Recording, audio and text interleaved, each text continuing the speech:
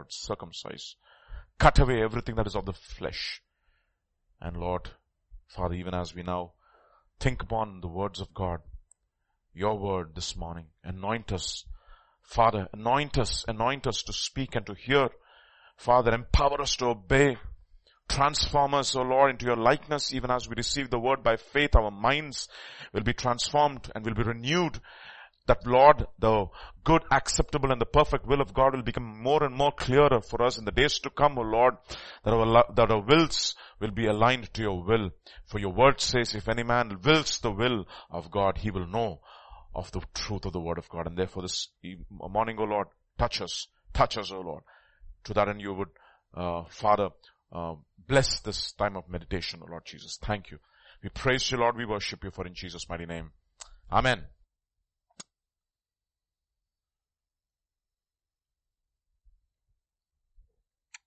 We've been looking at the gospel of the kingdom of God. The gospel of God is the gospel of the kingdom. And we looked at different aspects of the kingdom of God on Sunday. We will continue in that study today, this morning. When John the Baptist, the forerunner to the Messiah, came, that's how he introduced the gospel of the kingdom. Till then, it wasn't done, but he introduced the gospel of the kingdom. And you'll find his words in the gospel according to Matthew chapter 3 and verse 1 to 3.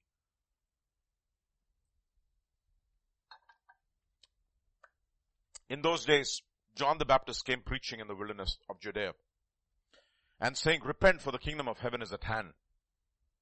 For this is he who was spoken of by the prophet Isaiah, saying, the voice of one crying in the wilderness, prepare the way of the Lord, make his paths straight. Prepare the way of the Lord, make his paths straight. Okay, this is the forerunner to the Messiah who, of course, preparing the way of the Lord into our hearts. Obviously, it is not talking about into our lives. He's not talking about the external roads. It's nothing of that sort, of course. We understand that, of course. Again, Mark's Gospel chapter 1, verses 1 to 3, you will find it again, the same words. In the beginning of the gospel of Jesus Christ, the Son of God. The beginning of the gospel of Jesus Christ, the Son of God. As it is written in the prophets, behold, I send my messenger or the angel before you, who will prepare your way before you. The voice of the one crying in the wilderness, prepare the way of the Lord, make his paths straight. And what was his message? Repent, for the kingdom of the Lord, kingdom of God is at hand. And he says, a voice crying in the wilderness. That is Matthew chapter 3 verse 3. Don't have to turn there. We looked at that. And then again, of course, after Jesus is tested by Satan in the wilderness, he comes back and he begins to preach the gospel. And this is what he has to say in Gospel according to Mark chapter 1 verses 14. Verse 14, that's enough. 14 and 15. Now after John was put in prison, John was put in prison. No, you think that Jesus is not, the gospel is going to stop. No, the gospel is not going to stop. The work of God will not stop. Now after John was put in prison, Jesus came to Galilee preaching the gospel of the kingdom of God. And now he says something very interesting. He says the time is fulfilled. The time is fulfilled. Okay. And the kingdom of God is at hand. Repent and believe the gospel. What is fulfilled? The time is fulfilled.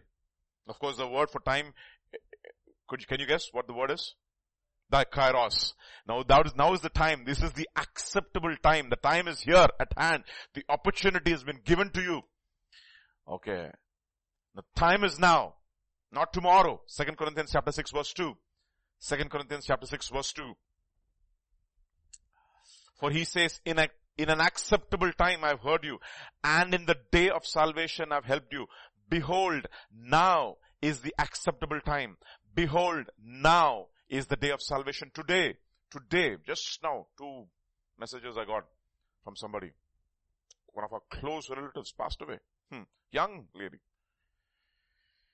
Someone we know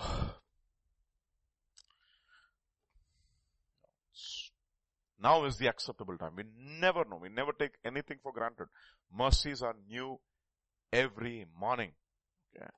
So as for man, his days are as grass, as the flower of the field, so he flourishes. And the wind passeth over it, and it is gone. And the place thereof remembers that man no more. It's just gone. Time like an ever-rolling stream. Bears all its sons away. They are all forgotten as a dream. So now is the acceptable time. So the time has been fulfilled. Okay, that is the reason why it says in Romans chapter 13 verse 11. Romans chapter 13 verse 11. Look at what he says.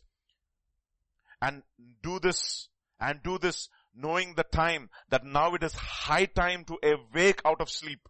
For now our salvation is nearer than when we first believed.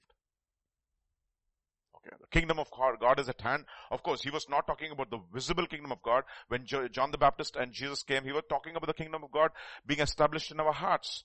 Alright, now for us who are already in the kingdom, we are living in that not yet, already and not yet domain. The kingdom of God is already there and is not yet completely physically present. Okay. And is one day it's going to come. We are preparing now, of course, not for the first coming of the Lord. We are preparing ourselves for the second coming of Jesus. Therefore, the time is at hand. The kingdom of God is at hand. Kingdom of God is, the time is fulfilled. The kingdom of God is at hand. What kind of a kingdom? If you turn with me to Daniel chapter 2, verses 34 to 35 and 44 to 45. 34, 35, 44, 45. Daniel chapter 2. Daniel chapter 2. You watched while a stone was cut out without hands, which struck the image on its feet of iron and clay. Now this image is talking about various world kingdoms, beginning from the kingdom of Babylon, Medo-Persia, Grecia, Romans, and the last days kingdom, iron mixed with clay kind of a kingdom. You watched while a stone was cut without hands. What does it mean? Cut without hands means it's something which is by itself. Okay, nobody made it. It was Jesus, the self-existing one, in other words. You watched while a stone was cut out without hands. Who is this talking about? Jesus. Which struck the image on its feet of iron and clay and broke them in pieces. Okay. So that's exactly what happens. The moment Jesus enters, the kingdoms of this world will tremble. I mean, he's going to replace every kingdom that is established in our hearts. Babylon, standing for what? For pleasure and power and money. Medo-Persia, I don't know what they stand for. Greek stands for wisdom. Rome stands for authority, power. I think Medo-Persia stands for tolerance. I think that's what it is. Huh? Excuse me? Merchant business tolerance. Basically tolerance. Because if you see, during the time of the Persian kings, they were asked to go and build the temple. Okay. It actually talks about the spirit of tolerance. Greeks talks about wisdom. And Rome talks about the demonic force of enforcing itself on the people of, on the hearts of men through force, through intimidation. And all those kingdoms will be shattered in our lives. And it says, and broke them in pieces. And then again, verse 44 and 45. Look at what it says, 44 and 45.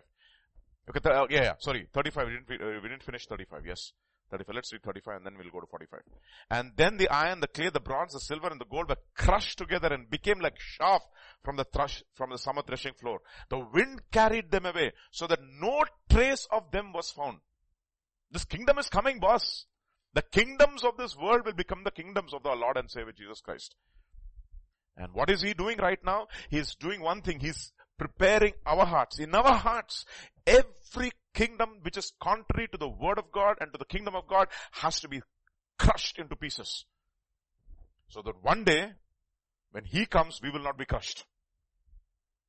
You understand? Okay. So, like chaff from the summer threshing floor, the wind carried them away so that no trace of them was found. That's what he has to do. No trace of any earthly kingdom should be found in our hearts. And who's that earthly kingdom? We. Who's the king in that earthly kingdom? We ourselves. That fellow has to be brought down. And the stone that struck the image, what happened to him? It became a great mountain and filled the whole earth. That's what he says. And the knowledge of God will fill the whole earth as the waters which cover the sea. He will fill the whole earth. He will be the one who will overrule every earthly kingdom, and he will establish his kingdom on this earth, and he will judge the world with the scepter of iron. Okay. And he's doing that. Again, verse 44 and 45. And in the days of these kings, the God of heaven will set up a kingdom. Okay, he will set up a kingdom which shall not be destroyed, and the kingdom shall not be left to other people. It shall break in pieces and consume all these kingdoms, and it shall stand forever. So the king is coming with this kingdom. He is going to enforce himself, whether you like it or not, because he is the sovereign. Chakravarti Baba, the King of kings, the Lord of lords. Okay. Many earthly kings wear a crown, but he reigns. He reigns. He is supreme. What do you think? He is sovereign. Whatever is happening in this world, nothing is taking God by surprise. And we are in the sovereignty of God. Of course, we might get disappointed and frustrated with certain things that are happening, and we say, Lord, what is going on in my life? But he is in absolute control. Nothing is taking him by surprise. Nothing. We cannot disappoint him, in other words. Okay. We cannot disappoint him. He will not say, I'm so disappointed. No, he knows the end from the beginning. He knows exactly. He is sovereign. So what happens? And inasmuch as you saw the stone was cut out of the mountain without hands, and it broke in pieces the iron, the bronze, the clay, the silver, and the gold, the great God has made known to the king what will come to pass after this. The dream is certain, and its interpretation is sure. So it shall be written, and so it shall be done. Period. Daniel ko bol diya. So what does Jesus come and say? The kingdom of God is at hand. What should you do? Repent. In other words, be reconciled to the king. That's what repentance means. So what do? Be reconciled. So everything okay, guys? Everything is all is in control? As much as you can do, as much as you can control it. Please excuse us. We're having issues with the internet, but thank God for Sam and for all the other technical team over here who are doing troubleshooting. Okay. So what's going on? He says, this is sure. So what should you do? Repent means be reconciled to the king. He's coming. You might chain us, but we are ambassadors in chains, Paul says. No ambassador is put in chains. He's sent back into his country if he's not wanted in the country. He has diplomatic immunity. Nobody can touch him. But Paul was the ambassador in chains because he understood. He says, I am a citizen of another country.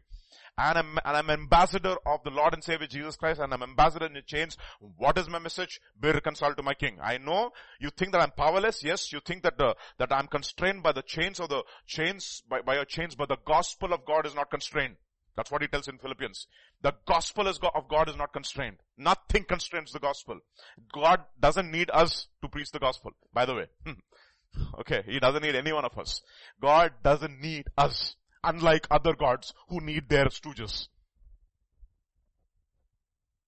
Because Islam thinks it's incumbent upon them, the Muslims think that it is incumbent upon them to dawa and to establish the kingdom of Allah. No, God doesn't need any one of us. It's our privilege that he calls us his co-workers. Okay, the gospel of God is not constrained. He says, you know what, the kingdom is coming. It is going to overrule every earthly established kingdom. So what do? Reconcile. Reconcile. Don't become a vassal, surrender. Yeah, and become a vassal. Okay. Surrender and become a vassal. So what happens? So this is exactly what Paul says in 2 Corinthians chapter 5 verse 17. Look at what he says.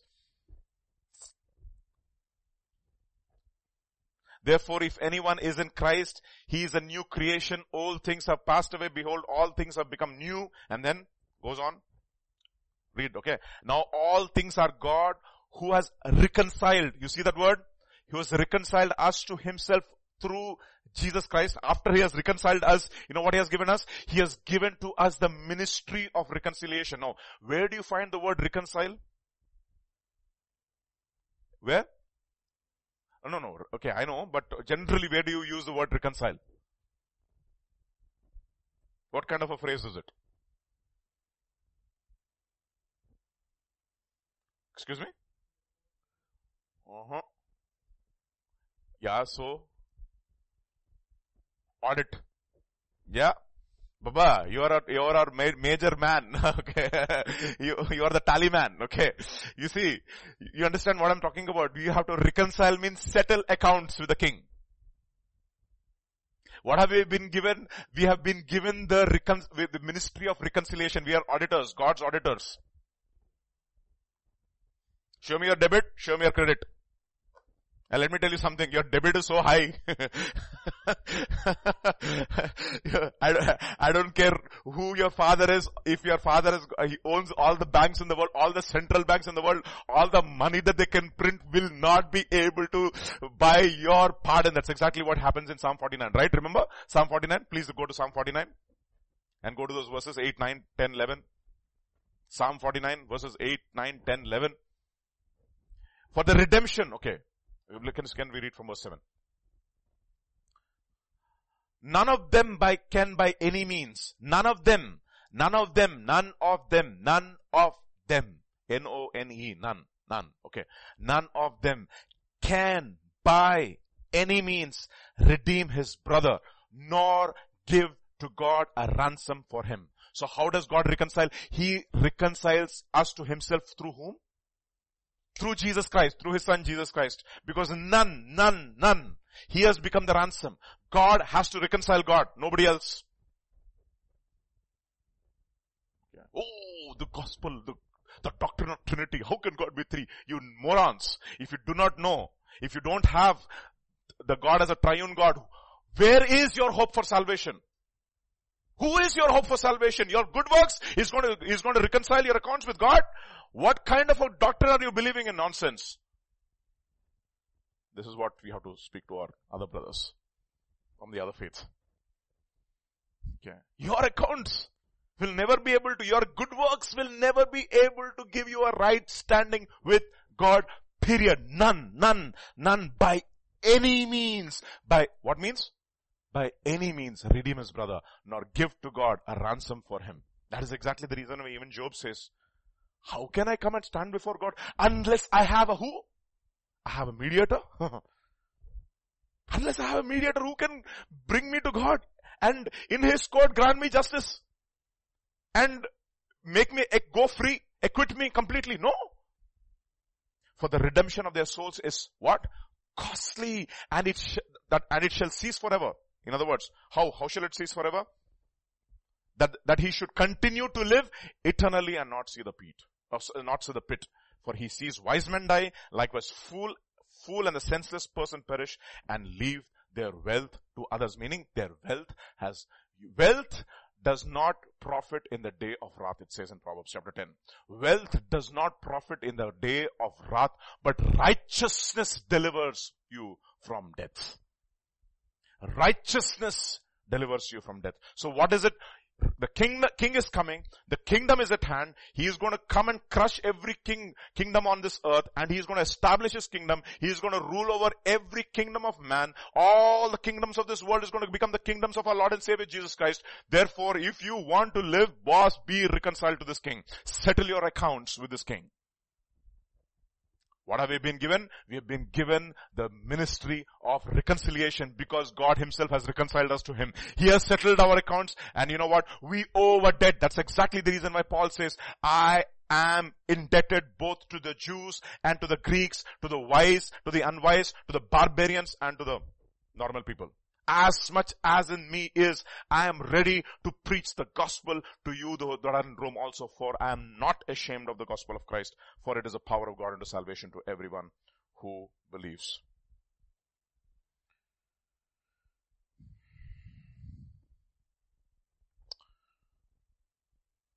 Okay? For he sees wise men die, likewise the fool and the senseless person perish and leave their wealth to others. So be reconciled. That is the reason why, if you turn to Matthew chapter 18 verse 21 onwards, 21 to 23, what does it say? Then Peter came to him and said, Lord, how often shall my brother sin against me and I forgive him? Up to 7 times? And look at what Jesus says. Jesus said to him, I do not say up to 7 times, but up to 70 times 7. And verse 23, therefore, the kingdom of heaven is like a certain king who wanted to what? Settle accounts with his servants. And he found one fellow. He finds all of us actually, who owes him a unpayable debt. That's the reason why we like that song, no? He paid a debt he did not owe. I owed a debt I could not pay. I needed someone to wash my sins away. And now I sing a brand new song. Amazing grace all day long. Christ Jesus paid a debt that I could never pay. He settled my accounts. Wow. What a God. So what that is repentance means? Be reconciled to the King. Believe in the gospel and be reconciled to the King. That's the 3 things. The fourth thing he says, the time is at hand. So the time is fulfilled. The kingdom of God is at hand. Repent means reconciled. 4th is believe in the gospel. What is the gospel? Believe in me. This is the one work that you need to do. Believe in me. Nothing else. Just believe in me. If you confess with your mouth the Lord Jesus Christ and believe in your heart that God raised him from the dead, you will be saved. Why did he raise? Turn to Romans chapter 4 and the last 3 verses. Romans chapter 4, the last 3 verses. Romans chapter 4, last 3 verses. Now, it was not written for his sake alone, that is Abraham. Because it says Abraham believed in God and it was credited into his account for righteousness. Okay. Now it is not written for his sake alone that it was imputed to him, but also for us. Verse 24. It shall be imputed to us who believed in him who raised up Jesus our Lord from the dead. And verse 25. Who was delivered up because of our offenses and who was raised up for our justification. He justified us. He reconciled us. He said the debit and the credit is balanced. The balance sheet is signed out now. Take your audit report and show to the devil. So, been reconciled. Paid in full. Tetelestai. It is finished. Got it?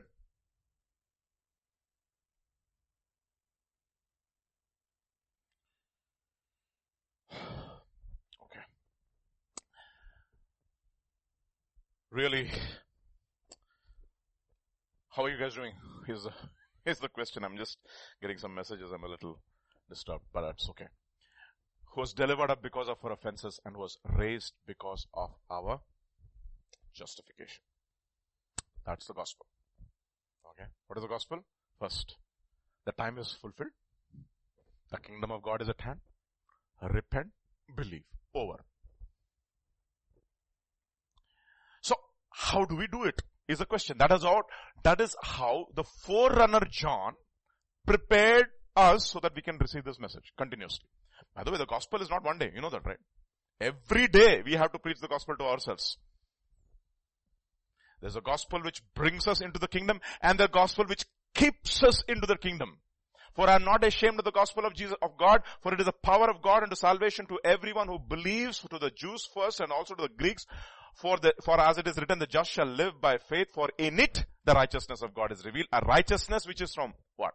Faith to faith, from the beginning to the end. The righteousness of God should be, it's already established, it has been given and credited into our account, but has to continuously be applied into our lives and be established in our lives. Okay. The righteous requirement of the law has to be fulfilled in us. How? Who do not walk according to the flesh, but according to the Spirit. We'll come to that a little later. So what does the forerunner John say? He said, make straight the paths. Now, Gospel according to Luke will actually comprehensively put this entire thing together. If you turn to Gospel according to Luke chapter 3 and verse 3 to 6.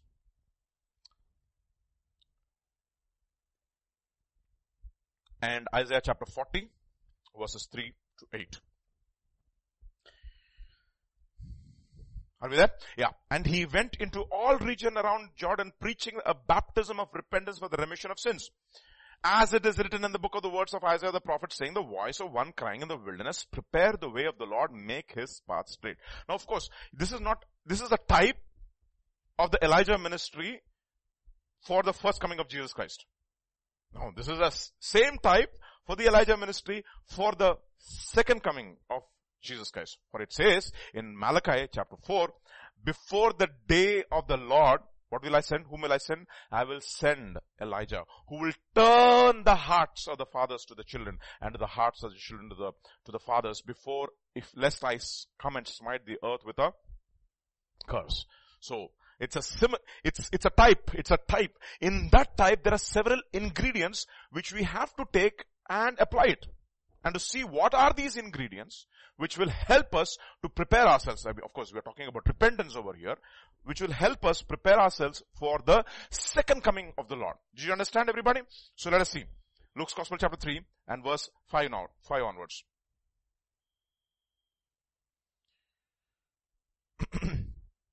Excuse me.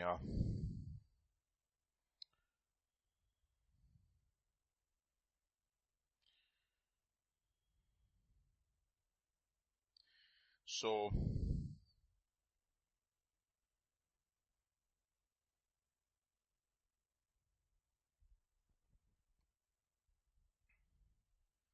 okay. So, every valley shall be filled and every mountain and hill brought low. Every valley shall be filled and every mountain and hill brought low. The crooked places shall be made straight and the rough place smooth, and all flesh shall see the salvation of God. Okay. And if you turn to Isaiah chapter 40 and verses 3 to 8, let us see what is being spoken over here. The voice of one crying in the wilderness, prepare the way of the Lord, make straight in the desert a highway for our God. Every valley shall be exalted, every mountain and hill brought low, crooked places shall be made straight, and the rough places smooth.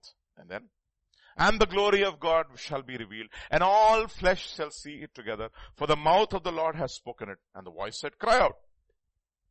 And what shall I cry? All flesh is grass, and all its loveliness or its glory is like the flower of the field, the grass. The grass withers, the flower fades, because the breath of the Lord blows upon it. Surely the people are grass. The grass withers, the flower fades, but the word of our God stands for ever. Alright. So, therefore, it's just poetry. It's to start with that. So turn to 1 Peter chapter 1 and let's read from the last three verses. Last three verses. 1 Peter chapter 1. I'll tell you 22 to 24, 25, 22 to 25. Since you have purified yourselves in obeying the truth through the spirit and sincere love of the brother, love one another fervently with a pure heart. Verse 23. Having been, how? Born again. First of all, what should happen? You should become born again.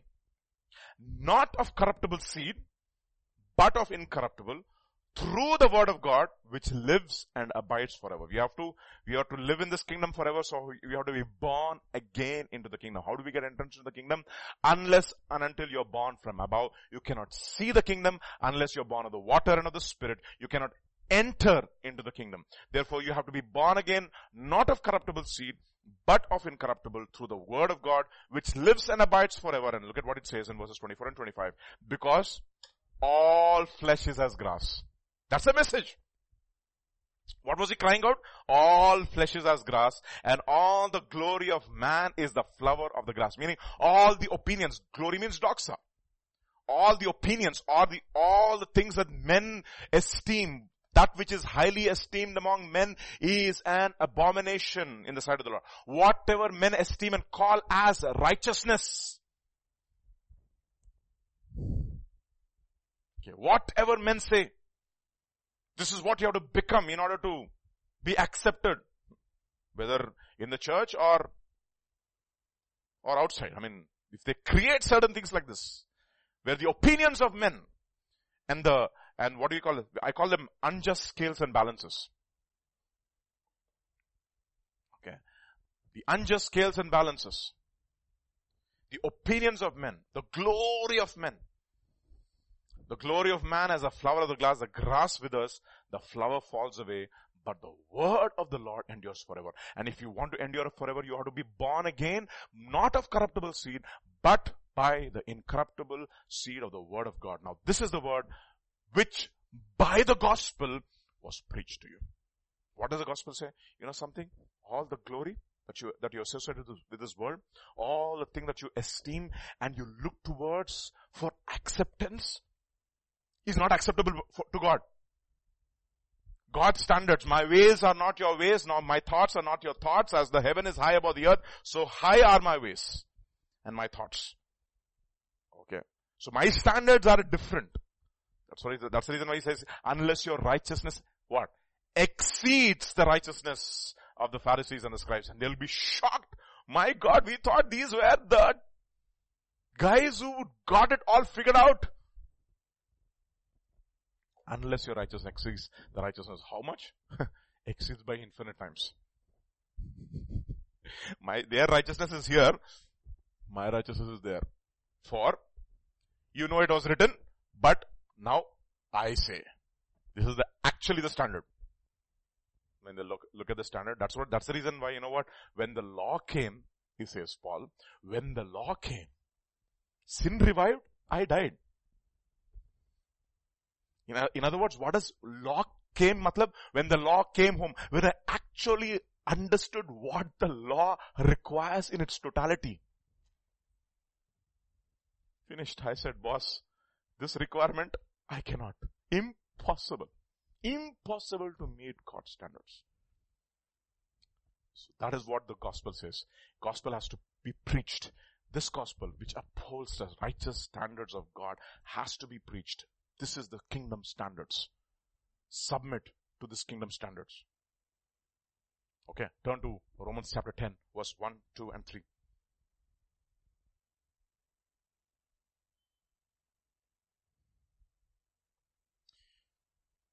What does it say? Brethren, my heart's desire and prayer to God is that they should be saved. For I have what? I have bear them witness that they have a zeal for God, but not according to knowledge. Why? For they, being ignorant of God's standards or righteousness and seeking to establish their own righteousness, have not submitted to the righteousness of God.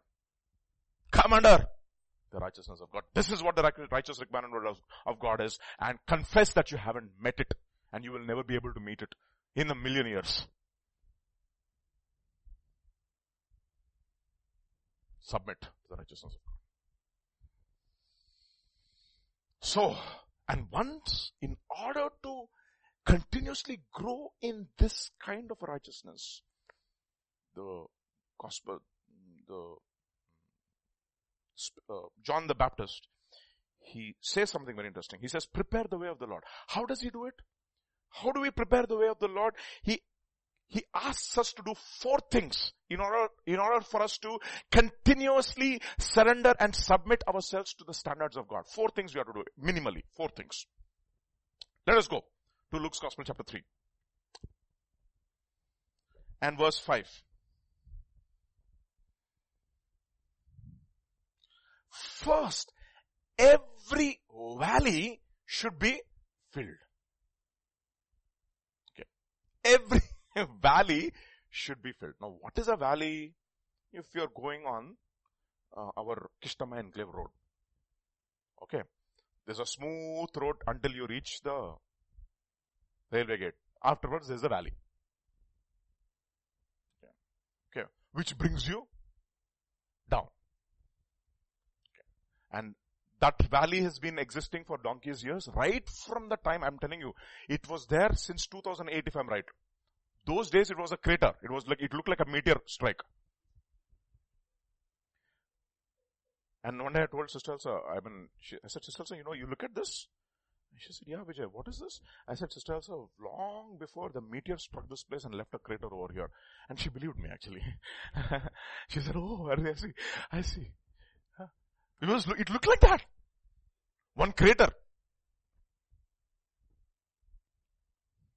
It's a valley. What should happen to the valley in order for the Messiah to come in? It has to be filled. For the righteousness of the Messiah to be continuously established in our lives, every valley that brings us down, should be filled. Now the question is, what are these valleys? Spiritually speaking, what are these valleys? Is a question we need to ask ourselves. Okay, what are these valleys?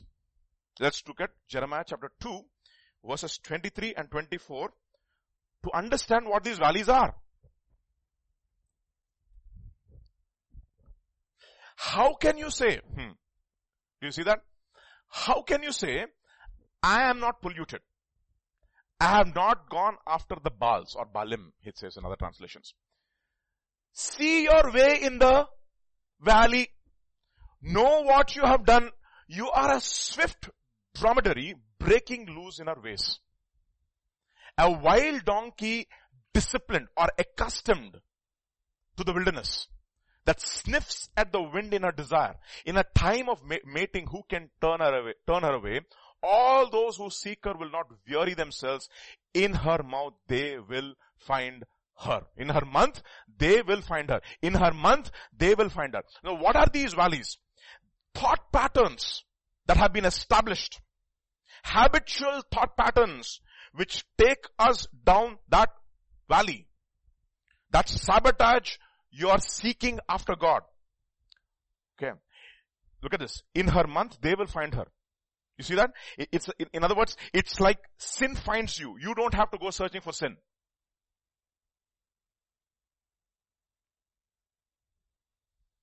It's like a dog goes back. I like the Message translation as a killer, okay? Look at what Eugene Peterson, how he renders it. It's beautiful. Verse 23 and 24 in the Message. How dare you tell me I am not stained by sin? I have never chased after the Baal sex gods. Well, look at the tracks. You see, every time when you go on a path, which path do you generally take? A path which has been well trodden. Even in your minds, you have been going around about a particular trajectory. And so what you do is, automatically, your mind takes the path, because that is a path of least resistance. So you have, through continuous habitual discipline, you have established a particular thought pattern. And so it has become a deep valley. Unless that fellow is leveled and filled, what will happen is, every time some certain pressure gets applied into your life, you will go around that pattern. It's a track which you have trodden over and over and over and over again, and you can't break it. Because it's a valley. Now it has formed a deep valley in your mind. Think about a groove in your mind. Think about, like for example, the clicks that you make every day in the morning. Rediff, CNN, Fox. And you're like, oh, what happened to the Bible? What happened to the Word of God? The very first thing what you do when you get up in the morning, what does your mind automatically take? That's a valley. Again, of course, away from God rather. So what happens? I never chased after the Baal says, well, look at the tracks you have left behind you, the tracks that you have left behind in the valley. How do you account for what is written in the desert dust? Can anybody write anything on the desert dust? But you wrote. With your habitual thought patterns, you wrote a particular way even in the desert. It's like a camel, no. Camel, it's called the ship of the desert. For us, for you and me, the whole place might look like a complete sand and we don't know where we are going. But for a camel, it knows exactly where to go. It takes a particular trajectory because it has been used to the desert. So what has happened? It has left trajectories in the desert, in its mind. So even for us, it's like this, no, we don't know, everything seems to be absolutely normal, but deep down inside our mind, there's a particular trajectory that we have constructed through habitual thought patterns, and on the outside, everything looks normal, but we take the trajectory whenever pressure comes. How do you account for that? Things written in a desert dust. Tracks of a camel in heat, running this way and that. And look at what it says. Tracks of a wild donkey in rut. What? Tracks of a wild donkey in rut. Okay, that's the reason why I like that book written by A.W. Tozer. Rot, Revival. You get into a rut first, then you rot in that rut, and what you need is revival, otherwise you're dead. Tracks of a wild donkey in a rut, sniffing the wind for the slightest scent of sex. Who could possibly coddle her? On the hunt for sex and more sex. Insatiable, indiscriminate, promiscuous. Oof. So now we can only talk about sex, anything for that matter. It could be wasting of time on stupid things. Entertainment is a huge thing these days. People can live without Bible, but they cannot live without entertainment. You know that, right? So even in the message, they look for entertainment. Oh, that was an entertaining message. You see, because habitual thought patterns have been established. Valleys have been established. Grooves have been made in the mind. Before the King of Glory comes, what should you do? Fill it up. Fill it up.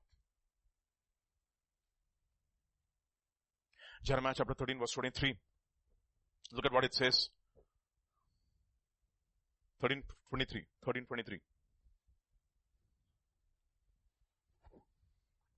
Can an Ethiopian change his skin, or a Cushite change his skin, or the leopard its spots? Answer, no.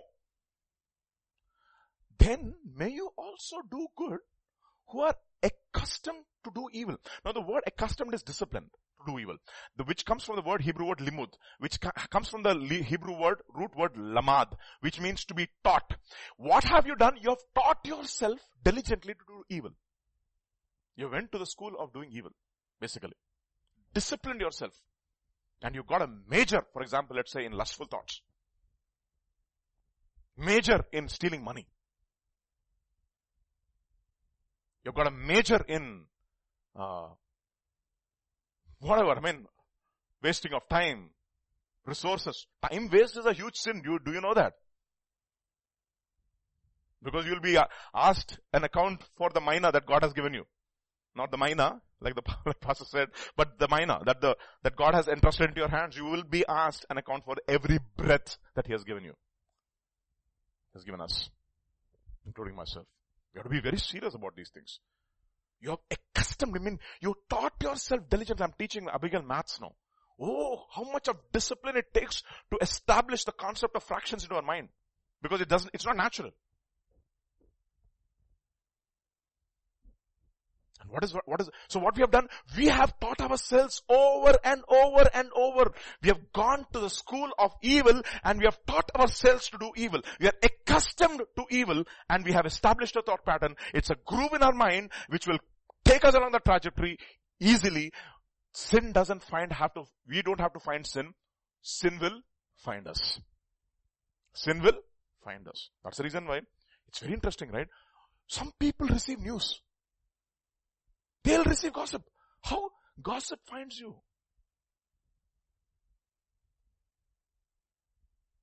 Before anybody knows, you know. Hurry, how come, Baba? Gossip finds you. So these are very, very important things. So some believers have a disciplined thought patterns that have to be filled. Some people constantly get discouraged. Easily. They easily are brought low into a valley. It says, Isaiah chapter 22, it says, Hosea. It says, millions upon millions in the valley of indecision. I think it's Hosea, if I'm right. Hosea Ramos, I don't know exactly. Indecision. Easily brought low and they give up easily. So look at what it says in John's Gospel chapter 5. John's Gospel chapter 5 verses 5 to 8. John's Gospel chapter 5 verses 5 to 8. Now a certain man was there who had an infirmity. How many years? 38 years. How many years?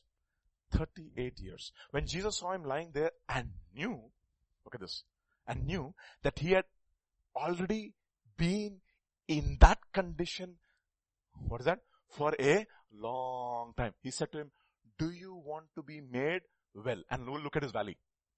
You want to look at his valley? This is his valley.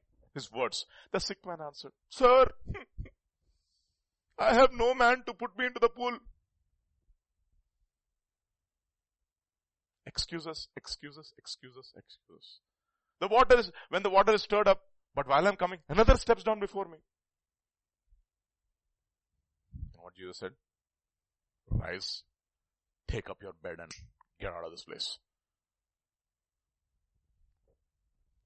Come on now. Enough of this rut. Are you not tired for living in the same condition for 38 years? Of course, this is symbolizing the wanderings of the Israelites in the wilderness. Look at how it's actually put in Deuteronomy chapter 2 verses 2 and 3. I like this. Verses 2 and 3. 2 and 3 together. I love it. Okay. Look at this. And the Lord spoke to Moses saying, you have skirted this mountain long enough. Turn northward, means get out of the valley now. Come on now. You've gone around in circles and circles. No, that's exactly that. These are all valleys in your mind, no?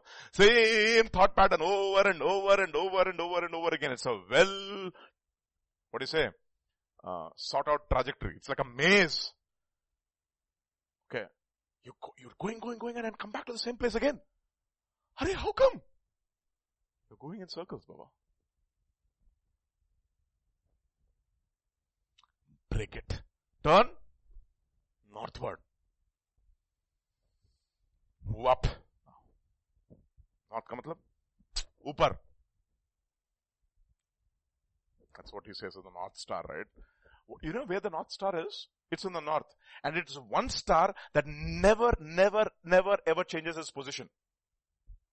Have you seen the other constellations? Okay, Saptarishi Mandal. It's called the Big Dipper, huh? Yeah, Big Dipper. Just Abigail is doing all that in our science space now. Big Dipper. So Big Dipper is in one position during winter, another position in summer, okay, another position in other time of the year. But North Star is always north. So what is he saying? Go to that place. Look northward. Put your eyes on Jesus. Enough of this rut now. Get out. Get out of this place and start moving towards Jesus. How long? So what does 1 Peter chapter 4 verses 1 to 4 will say? 1 to 5. Therefore, since Christ suffered for us in the flesh, what should you do? Arm yourselves with the same mind. In the mind there are thought patterns. Arm yourself. For he who has suffered in the flesh has ceased from sin. Why? That you no longer should live the rest of his time in the flesh for the lusts of men, but for the will of God. Why? Verse 3. How does it start? For. Thank you so much.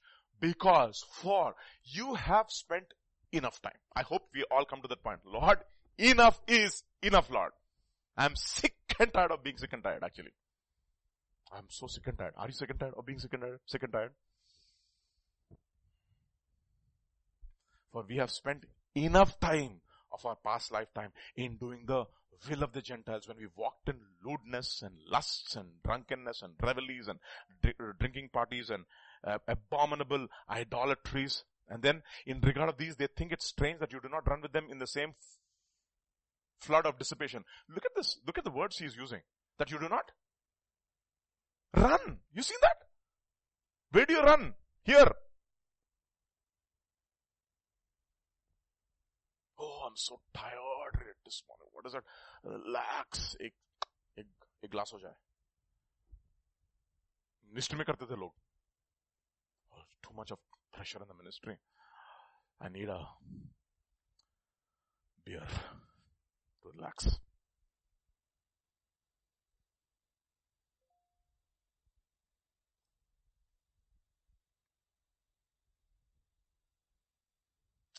Strange, I'm telling you. Thought patterns. That is the reason why what you do in your free time is what God looks for and sees. That actually exposes your thought pattern. Do you know that?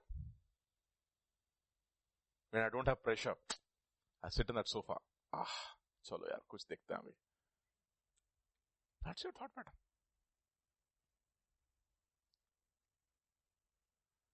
And we waste time. Do not run with them in the same flood of dissipation. In the same flood of, what is dissipation? Dissipation? Yeah, dissipate. Heat gets dissipated. Your fire gets dissipated. Your energies get dissipated. Your money gets dissipated. Your time gets dissipated. And before you know it, boss, 35 years, 38 years over. What am I doing? 40 years over. What am I doing? Where have I gone with the Lord?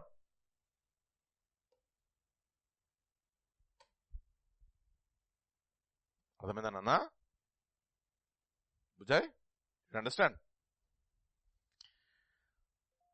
Boy. I don't know how do we, just give me a minute please.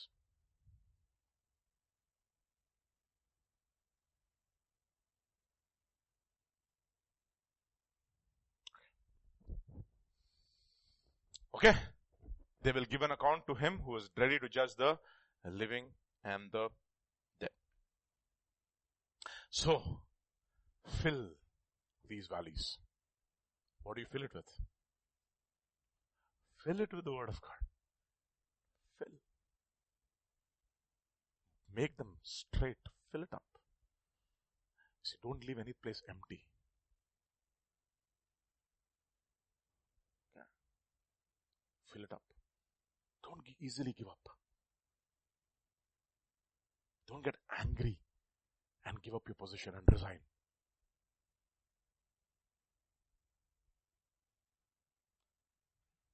Show your verse. You want to see a verse? 10:4 Ecclesiastes. In different translations. Maza aa jayega.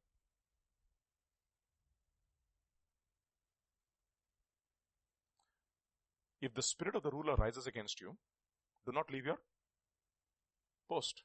For conciliation pacifies great offenses. In other words, your boss gets angry with you, do not resign. Hey, take it easy.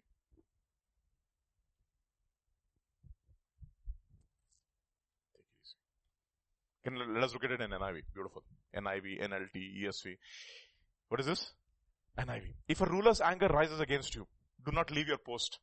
Calmness can lay great errors to rest. Another place, another translation. If the anger of the ruler rises against, this is what NLT, huh? No, NLT, put it NLT. NLT is great. If your boss is angry with you, don't quit. A quiet spirit can overcome even great mistakes. Wow! Mistakes from both sides. He might have overlooked something and might have shouted at you. Or he might have shouted at you and you might have done something wrong and you have not maybe done something and you should say, Lord, give me some time. Let me just calmly reconcile. What do people do? Oh, they get offended. Oh, I'm leaving. Quit. Take it easy now. Take it easy, Baba. Take it easy. What a beauty of a verse, isn't it? NASB. I like that. If the ruler's temper rises against you, do not abandon your position because what? Composure allays great offenses, my dear brothers. Composure. Take a chill pill. Relax. Relax. I will resign this company. What does my boss think about himself? He is not even qualified like the way I am. And I do his work. Hello. Take it easy. Take it easy. Oh, how long should I keep on sowing and sowing and sowing and sowing? I don't even see any rewards. People give up easily. Show another verse. Should I show you? Fired up verse. Okay. First of all, let us look at it in NKJV and you'll get confused. And let me confuse you and then I'll go to the less confusing translations. Ecclesiastes 11:1. Solomon. cast your bread upon the waters. Cast your bread upon the waters, for you will find it after many days. Okay, now, let us look at it in NIV. It's very interesting. NIV? NLT maybe. NLT then. Yeah. Give generously, for your gifts will return to you later. ESV. Cast your bread upon the waters, you will find it after many days. Maybe sowing your seed send your seed on the ship's bulk translation. I don't know which one. I think it's MSG maybe. MSG? Put it in the MSG. Be generous. Invest in acts of charity. Charity yields high returns. Okay. We'll come to that later on. But understand, don't grow weary in doing good. For in due season, you will reap a harvest if you do not lose heart. Okay. Good. So first, every valley. First of all, recognize valleys. And fill it up. Fill it up. With the word. Fill it up. Don't leave it empty. Okay. In other words, if you've been getting a wrong crop, change your seed. Change your seed. If this particular trajectory you're used to, replace it with another thought pattern. And make that a habit. He who practices, it says in 1 John chapter 3, he who practices righteousness is righteous. Yeah, exactly. He who practices righteousness is righteous. Exercise yourself unto godliness. Bodily exercise profits little. But spiritual exercise. Okay. Flee youthfulness and pursue faith, hope, love, etc. With all of them who call on the Lord with a pure heart. See. Establish certain things. Establish thought patterns. For example, now, for us, at least in our church, we have established one thought pattern. By 9 o'clock, we are there. At least most of us. Most of the time. For the service, right? Because those thought patterns have been established. Those days when my goodness, I was so horrible. But over a period of time, still getting there. Because, H-A-B-I-T, you know that, right? If you take of H, you have a bit. You take A, you have bit. You take B, you have it. That fellow, his habits die hard. Bad habits like soft beds, very easy to get in, very difficult to get out. Okay. So establish other thought patterns. Establish other ways. So what happens is that when you start establishing another thought pattern, what happens? You stop using this road. And when you stop using this road, what happens? Automatically everything gets covered. Everything gets covered. Start another thought pattern. Start using that. So what happens? Automatically you will turn towards this now. Instead of turning towards this side, which is to take you down, you will turn towards this side, which will take you north. Okay. Don't take the paths called the bypath meadow. Oh, no. Who's waiting for you? Giant despair is waiting for you. Giant despair is waiting for you. He'll take you to which castle? Doubting castle. And he will want to club your head with all kinds of thoughts of despair. Okay? Already then. So let's first, that is as much as valleys are concerned. Second, every mountain and hill should be brought low. And the greatest two mountains, mountain and hill. Okay. Greatest mountain is what I call the mountain of offense. Pride, offense, stumbling block, scandal. You get offended so easily. Oh Lord, ask yourself every day of your life, Lord, let me not get offended for you. Word says, blessed is the man who does not get offended because of me. How do these thought patterns or called valleys get protected? Because they're protected by what? Mountains. The valleys are protected by what? Mountains, Baba. How are all these tracks protected? They're protected by mountains. One of the greatest mountains is a mountain called offense. It's a stumbling block of offense. You get offended easily. Please don't get offended. Another killer argument. And you know another killer mountain it is? God understands. Oh, I am like this, God understands. It's a killer mountain. What is offense? You get offended. It's a huge pride. That's essentially pride, no? Pride. You get, how dare he talks to me like this? Boss, we need an attitude. We should be able to take correction from anybody. Let us ask God for that grace, no? Because ultimately what we do in this world will not matter, even the ministry. What kind of a heart and a character that we have developed matters. Offense. Easily offended.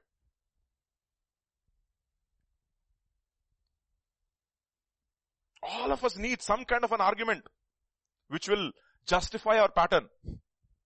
Why am I like this, why am I like this? My father, my grandmother and everybody did this to me. I'm used to this. They call me all kinds of names I can't change now. Who told you? Who told you? Who told you? Don't you know that any man who is in Christ is a new creation? All things are passed away, all things have become new. Oh no, Jesus loves me just the way I am. Yeah, He loves you just the way you are. Just as I am without one plea. But He doesn't leave you the way you are. He wants you to be conformed to the likeness of your Son. No. I want to be like this. God understands. Huge mountain. It's like Jericho. Nothing can go in, nothing can come out. Those strongholds have to be brought down in the name of Jesus. That is what it means. Every mountain and every hill have to be brought low. Offense, pride, God understands, self-pity. Everything has to be brought down. Oh, we remember the leeks and the melons and the garlic and the onions and the fish we ate. How? Freely. Ori nana. Meer baanisalra, marchipayara meeru. You forgot that you're a slave. See, thought patterns. Offense, you get offended. Unbelief is a huge mountain. It's a mountain called unbelief. That's what it is. If you have a faith as small as a mustard seed, you can ask this mountain and it will be gone. What is that mountain? Mountain of unbelief. All things are possible with the person who believes. If you are able, you can save my son. If you believe. If you can believe. Nammuta nivalanaite in Telugu. If you have the ability to believe. If you have the strength to believe. All things are possible to the one who believes. Oh Lord, I believe. Help my unbelief.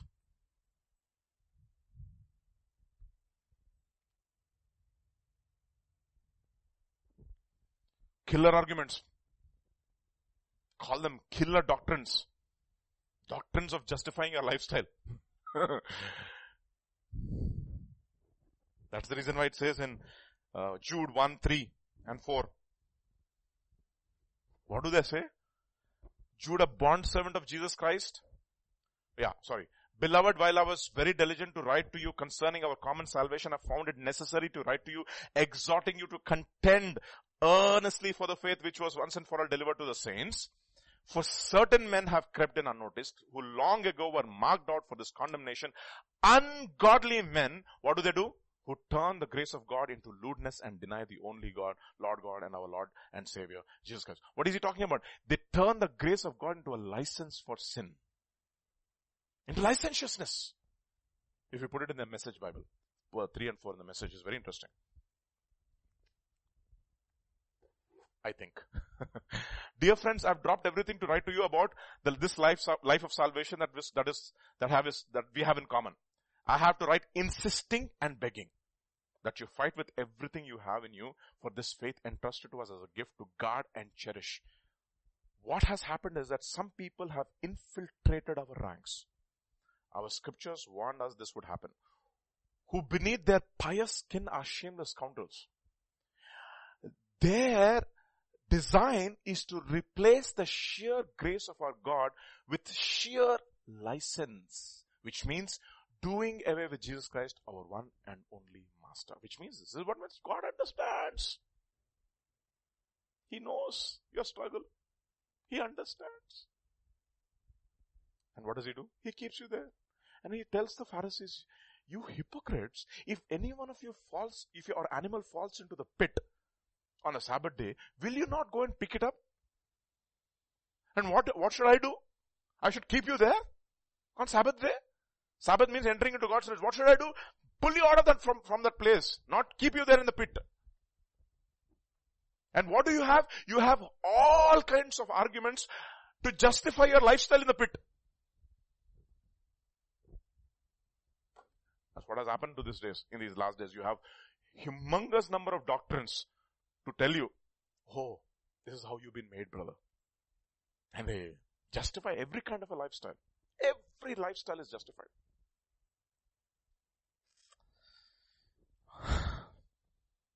So every mountain has to be brought low.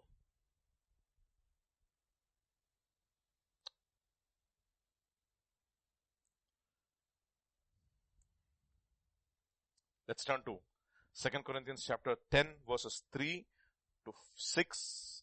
We know this very well, but let us read it once more.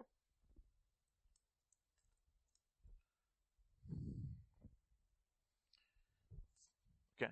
For though we walk in the flesh, we do not war against the flesh, according to the flesh. For the weapons of our warfare are not carnal, but mighty in God to the pulling down of strongholds, means mountains. Casting down arguments and every high mountain or high thing that exalts itself against the knowledge of God. Means what? We exalt the word of God, not every high mountain. Bringing every thought into captivity to the obedience of Christ and being ready to punish every disobedience, all disobedience, when your obedience is fulfilled. Look at the MSG, okay? I'm just reading paraphrase Bibles to understand. Look at what it says from verses 3 to 6 of 2 Corinthians chapter 10. The world is unprincipled. It's dog eat dog out there. The world doesn't fight fair, but we don't live or fight our battles that way. Never have and never will. The tools of our trade aren't for marketing or manipulation, but they are for demolishing. What are they? For demolishing that entire massively corrupt culture or thought patterns. And then we use our powerful God tools for smashing warped philosophies. You see that? Warped philosophies. Tearing down barriers erected against the truth of God. That is what bringing every mountain and hill. What do we do? Tearing down every barrier which erects itself against the truth of God. Fitting every loose thought and emotion and impulse into the structure of life shaped by Christ. You see the pattern over here. I love the way the message comes across. No? Our tools are ready at hand for clearing the ground of every obstruction and building lives of obedience into maturity. Beautiful. Have you seen how they made the outer ring road? You know, you should see one part of the outer ring road. It goes through two mountains like that. It's beautiful. It's on the stretch between Gachibowli and Samshabad. Okay. It's two huge mountains. They just smashed that mountain into smithereens, if you will, to do that word, use that word. And you know what they did? They made a beautiful straight road by smashing every obstruction to the airport. That's what we need to do. Smash every ideology which hides our tracks, our well protected tracks of rut, which we have been going on in circles.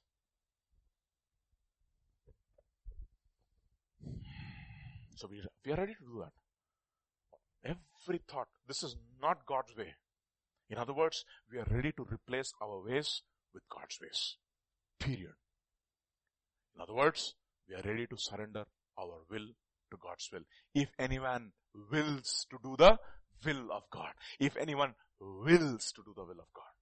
If anyone wills to do the will of God.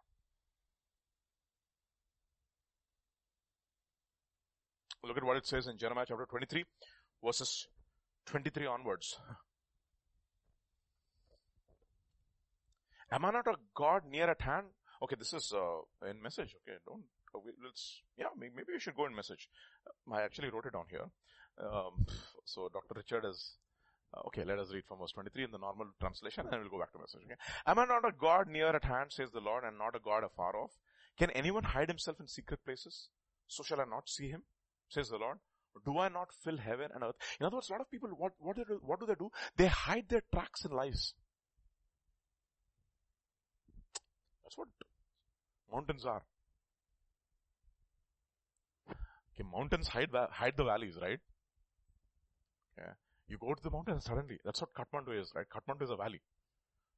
From the top of the mountain and then you get to the valley. Wow! What is the valley hiding? Is hidden amongst the mountains. Okay. So think about it, whenever you see the mountain next time and a valley. That's my mind nonsense. All established thought patterns. It has to be made plain. The best way to make something plain and make it look flat. Fly high. Everything is flat.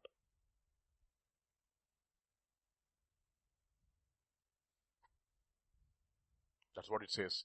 Be seated together with Jesus in the heavenly places. Have you seen when if you've seen the pictures from the International Space Station of the Himalayas, which are the tallest mountains on planet Earth, you know how they look? They don't look any different from the plains, from the mountain, from the top. They all look flat. But that's just a food for thought, okay? That is, we're not going into that, but you understand what I'm talking about. Am I a God, not a God near at hand, says the Lord, I'm not a God afar off. Can anyone hide himself in secret places, so I shall not see him, says the Lord? Do I not fill heaven and earth, says the Lord? And then go on. I have heard what the prophets have said, who prophesy lies in my name, saying, I have dreamed. How long will this be in the heart of the prophets who prophesy lies? Indeed, they are prophets of deceit of their own heart, who try to make my people forget my name by their dreams, which everyone tells his neighbor, as their fathers forgot my name for Baal.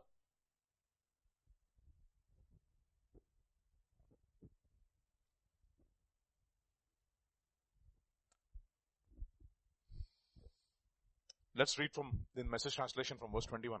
I like it, the Message translation. From verse 21. Onwards. I never sent these prophets, but they ran anyway. I never spoke to them, but they preached anyway. If they had ever bothered to sit down and meet with me, they would have preached my message to my people. They would have gotten them back on the right track. Gotten them out of their evil ruts. You see how perfectly it fits in? There are ruts in our lives, and what do the prophets have to do? They should have brought all of us out of those ruts that we are living in. And then, am I not a God near at hand, God's decree? And I'm not a God afar off? Can anyone hide out in a corner where I can't see him, God's decree? Am I not present everywhere, whether seen or unseen, God's decree? I know what they're saying, all these prophets who preach lies using me as their text. I think the internet is back.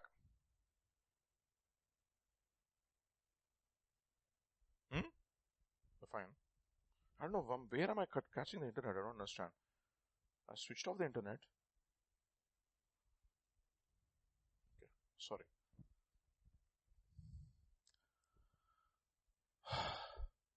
So, what do we do?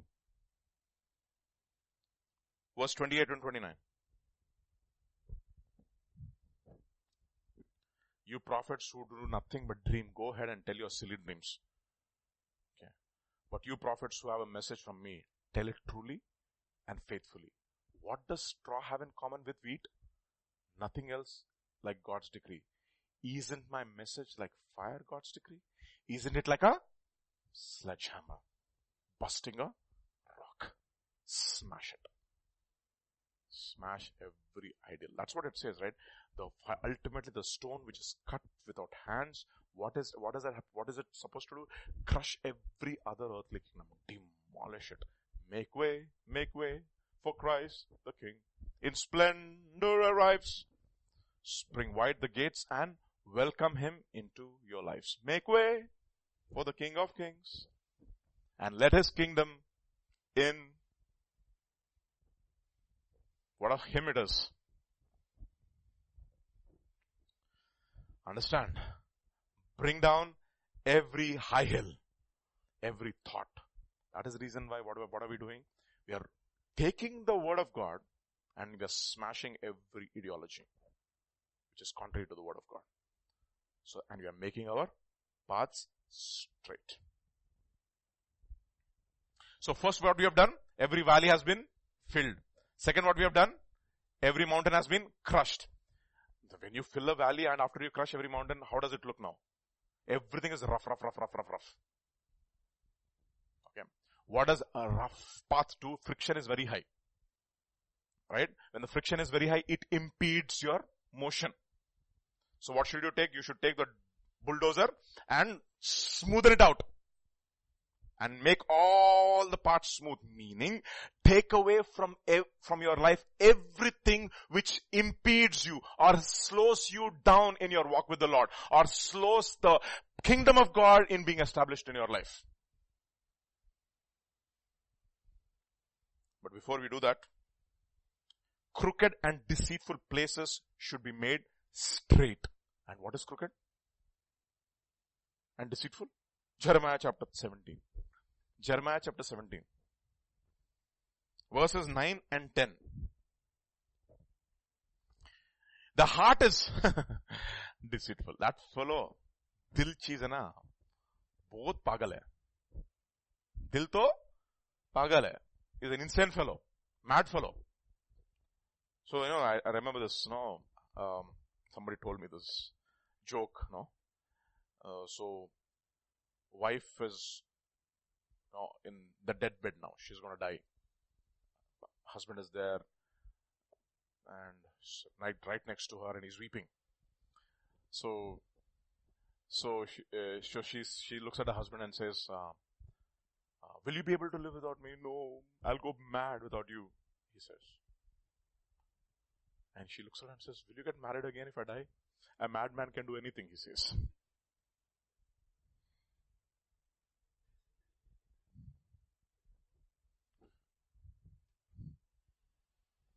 मैं तो पागल हो जाऊंगा. फिर से शादी करोगे? पागल आदमी तो कुछ भी कर सकता है. दिल इस पागल कुछ भी कर सकता है. He is untamed Baba. Deceitful above all things. And what is he? He is how? Desperately, not just ordinarily, desperately wicked. He is desperate, meaning he is like helplessly wicked. He cannot help himself but be wicked. That is the point. He is like habitual. क्या कर सकता हूँ यार, मैं ऐसा हूँ तो हूँ. I don't know, I can't help myself. Heart. That is where all this starts from. For out of the abundance of your heart, the mouth speaks. Guard your heart. Proverbs chapter 4 verse 23. With all diligence. For out of it proceeds the issues of life.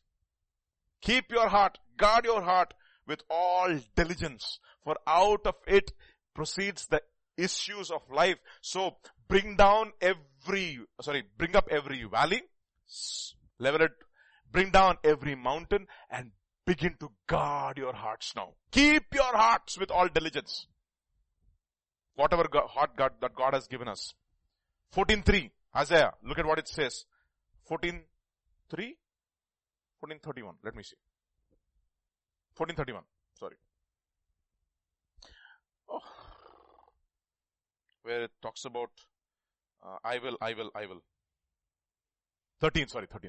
Not 31. For you have said where? In your heart. That is where it starts. Pride starts in your heart. I will ascend into the mountain. And then 14:1, Psalms. The fool had said in his heart. That is not there is in italics. The fool has said in his heart, no God. So that's exactly the rich fool will say. Oh, you have money for so many years. Eat and drink and be merry. Luke's Gospel chapter 24:12, if I'm right. No. 21:34. Luke's Gospel chapter 21:34. Luke 21:34. But take heed to yourselves, lest your hearts be weighed down with what? Carousing, drunkenness, cares of this life.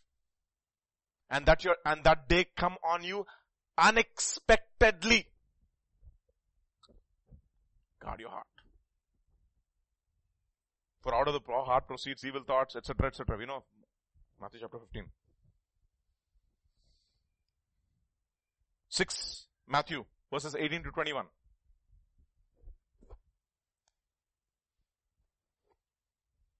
So that, do not lay, 19, sorry. Do not lay up for yourselves treasures on earth where moth and rust destroy and where thieves break in and steal. But lay up for yourselves treasures in heaven where neither moth nor rust destroys and where thieves do not break in and steal. For where your treasure is, that is where your heart is. So that means put your heart where? In Colossians chapter 3 verses 1 and 2. In NIV please. Colossians chapter 3 verses 1 and 2. Since then you have been raised with Christ. Set your hearts on things above where Christ is seated. That's what I said, right? The best way to make everything flat is be seated there. Set your hearts on things above where Christ is seated at the right hand of God. Set your minds on things above, not on earthly things. Heart and mind. So, fine. So, three things we looked at already. First thing was, valleys have to be leveled, mountains have to be brought down, heart has to be made straight, which is deceitful, crooked and deceitful places, it says. Crooked and deceitful places have to be made straight. So, deceitful, desperately wicked. Change, constantly ask the Lord to cleanse your heart from all filthiness of the flesh and of the spirit. Fourth one, rough places should be made smooth. How do you make the rough places smooth, Baba? Remove everything from your life which slows down the kingdom of God being established into your life. Remove everything which slows you down. So what are those attitudes which slow you down? Okay, so let us look at them. First we look at the New Testament and then we look at the Old Testament. Hebrews chapter 5 verses 12 to 14. We know this very well. Hebrews chapter 5 verses 12 to 14. In fact, so look at this. Though by this time you ought to be teachers. You have slowed down, basically. Right? You need someone to teach you the elementary truths of God's word all over again. You need milk and not solid food. That means just slowed down. Something has happened. What has slowed you down? There are attitudes. 1 Corinthians chapter 3 verses 1 to 4. 1 Corinthians chapter 3 verses 1 to 4. Brothers, I could not address you as spiritual but as worldly, mere infants in Christ. I gave you milk and not solid food, for you are not ready for it. Indeed, you are still not ready. Meaning, you're slowing down instead of growing into maturity. You are still what? Worldly. Carnal, other translations will say. For since there is what is among you? Jealousy is among you. Therefore you're slowing down. If jealousy is in your heart, you will be slowed down. Quarreling, arguing. We don't wrestle against flesh and blood. But what do happen? Most believers wrestle against flesh and blood. Quarreling among you. Are you not worldly? Are you not acting like mere men when one says, I follow Paul, another Apollos? Are you not mere men? What is happening? You're slowing down because you have attitudes of jealousy and quarreling and argumentative spirit. Get rid of all this. Rough places. And don't slow down. Acts chapter 7 verses 1 and 2. What other things will slow you down? And the high priest said, are these things so? And he said, brothers, and fathers, listen, the God of glory appeared to our father Abraham when he was in Mesopotamia before he dwelt in Haran. So what slowed him down? His father. Genesis chapter 11 verses 31 to 32. Relationships. Fleshly relationships. Not spiritual relationships. Slow you down. Iron sharpens iron. So does the countenance of his friend. If you walk with the wise, you will be wise. Evil company corrupts good manners. Terah, it is not Abraham. Terah took his son and his grandson Lot and the son of Haran and his daughter-in-law Sarai, his son Abraham's wife, and they went out with them from Ur of the Chaldeans to go to the land of Canaan, and they came to Haran and dwelt there. So the days of Terah were 205 years, and Terah died in Haran. Until Terah died, God does not appear to him again. What is happening? Relationships which are not of God slow you down. By this time you should have progressed so far in the Lord, but what is happening? All kinds of, you're tangled with so many relationships. And you're not moving ahead with God, and you're wondering, Lord, why am I not moving? Slowing you down. With all kinds of wrong relationships.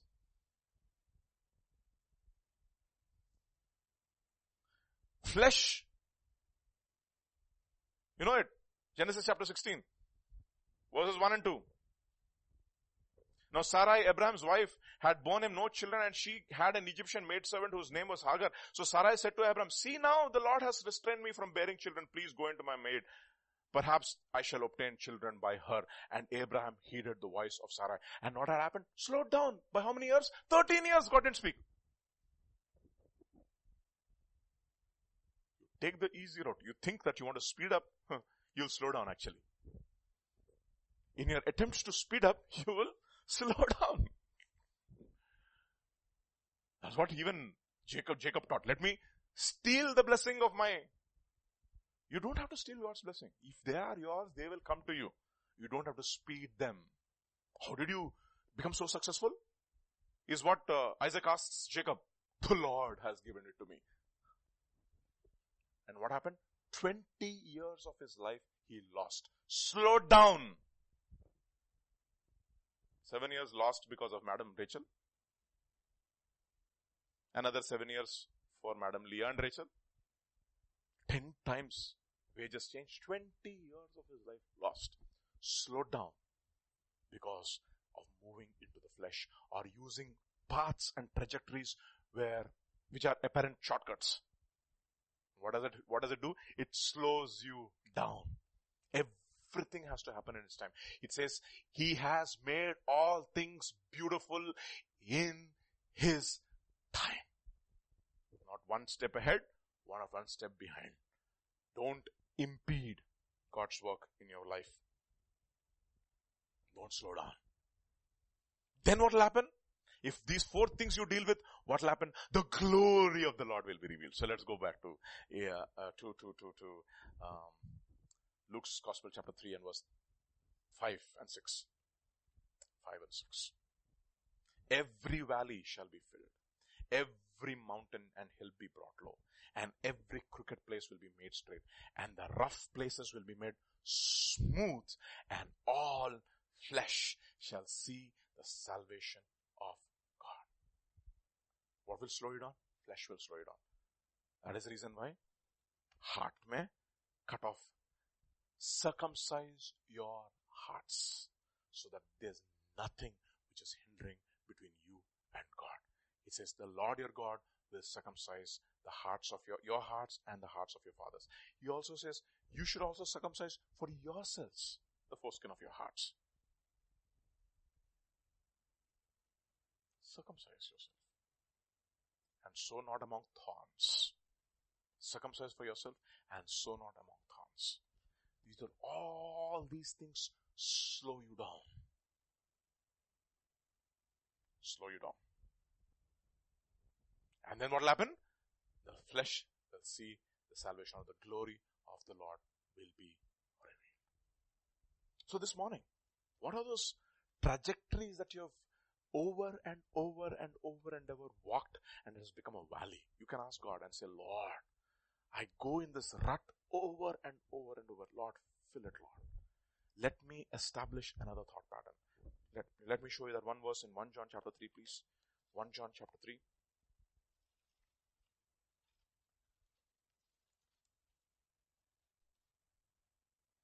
Let's read one verse 7 and 8. So 7 to 9. 7 to 9.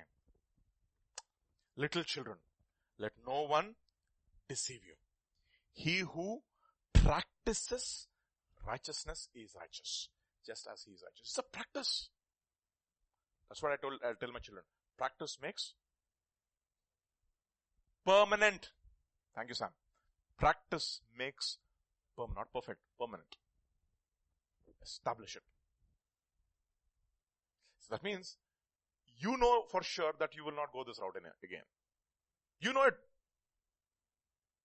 See, after a particular period of time in a relationship, you know, set for life. कुछ नहीं हो सकता अभी. Fix हो गया है. Little children. So when should you start? When you are a little child, basically. Okay. Let no one deceive you. He who practices righteousness is righteous, just as he is righteous. I'll tell you something. What you can do when you're children and teenagers, you will never be able to do when you enter into 40s. Over. Your learning curve will slowly deteriorate asymptotically.